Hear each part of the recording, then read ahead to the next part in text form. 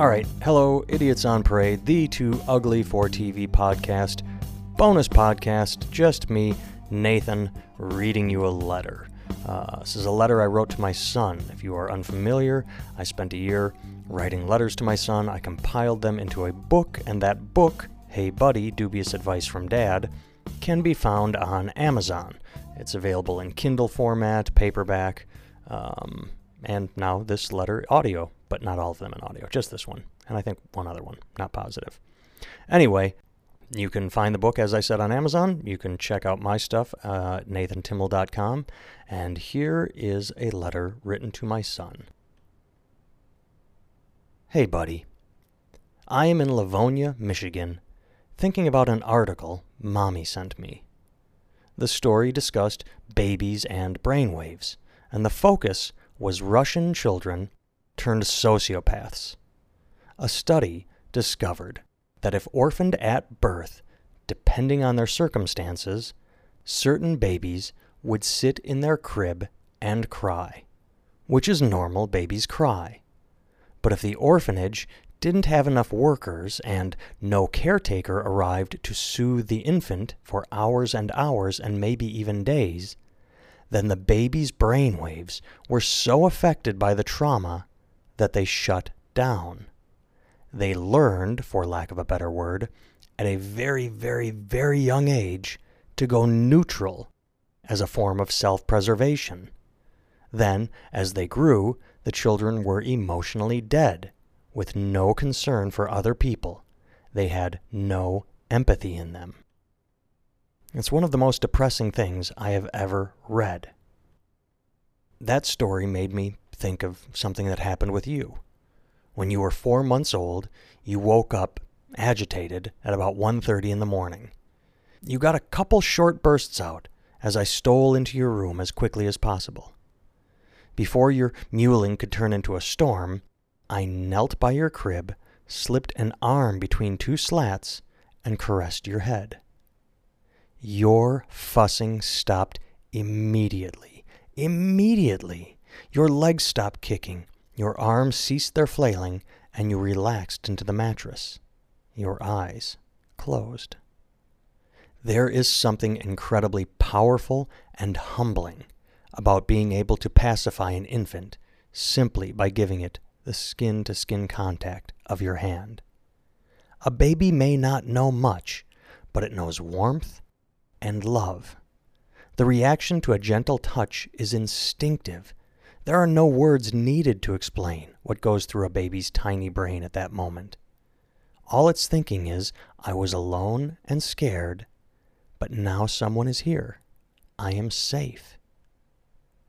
As you sighed peacefully back to sleep, I felt overwhelming love, mixed with some sorrow. Sorrow because, well, let me explain it like this. When you buy a car, suddenly you notice that particular car everywhere on the road. Well, now that I'm a parent, almost every day, I stumble across news articles involving the abuse of an infant or child. I'm sure those stories were always in the news, but now they leap out at me. Maybe my brain is wired incorrectly, but as I knelt beside you, your tiny head eclipsed by the palm of my hand, the thought of Russian babies crying, with no one able or attempting to calm them, it made my heart sink. Call me weak, but I am not a parent that can allow my baby to cry it out. As your sister grows older, I do allow her to explore and to get hurt more often. Today, when she falls down, I smile and compliment her, saying something idiotic like, "Good job, sweetie." The idea being that she will take her cues from me, and if I am not alarmed by her stumbles, she won't be either. When she was an infant, however, and confined to a crib, I would tend to her the instant her whimpering began, just like I do for you. When you become a parent, that is your duty. You must care for your child. When you become a parent, your life is over in the best way possible. Instead of living inside the ego of me, you make peace with the simple truth that you must provide for another. The idea anyone could not live up to that duty, that anyone could neglect or abandon an infant or harm a child, I can't wrap my head around it.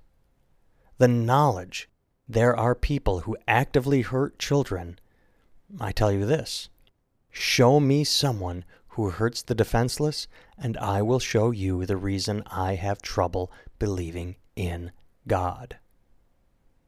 But that is neither here nor there. With you sleeping peacefully once again, I decided to ease back my hand and exit the room.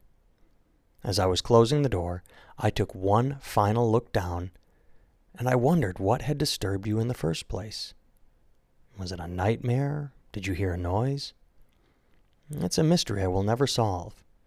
But in a flash, a thought crossed my mind that wiped away all the negativity I had been swimming in. Probably misses his old glasses. I had to stifle a laugh so I wouldn't wake you up again.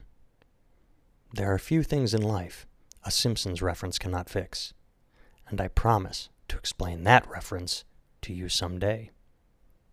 Love, Dad.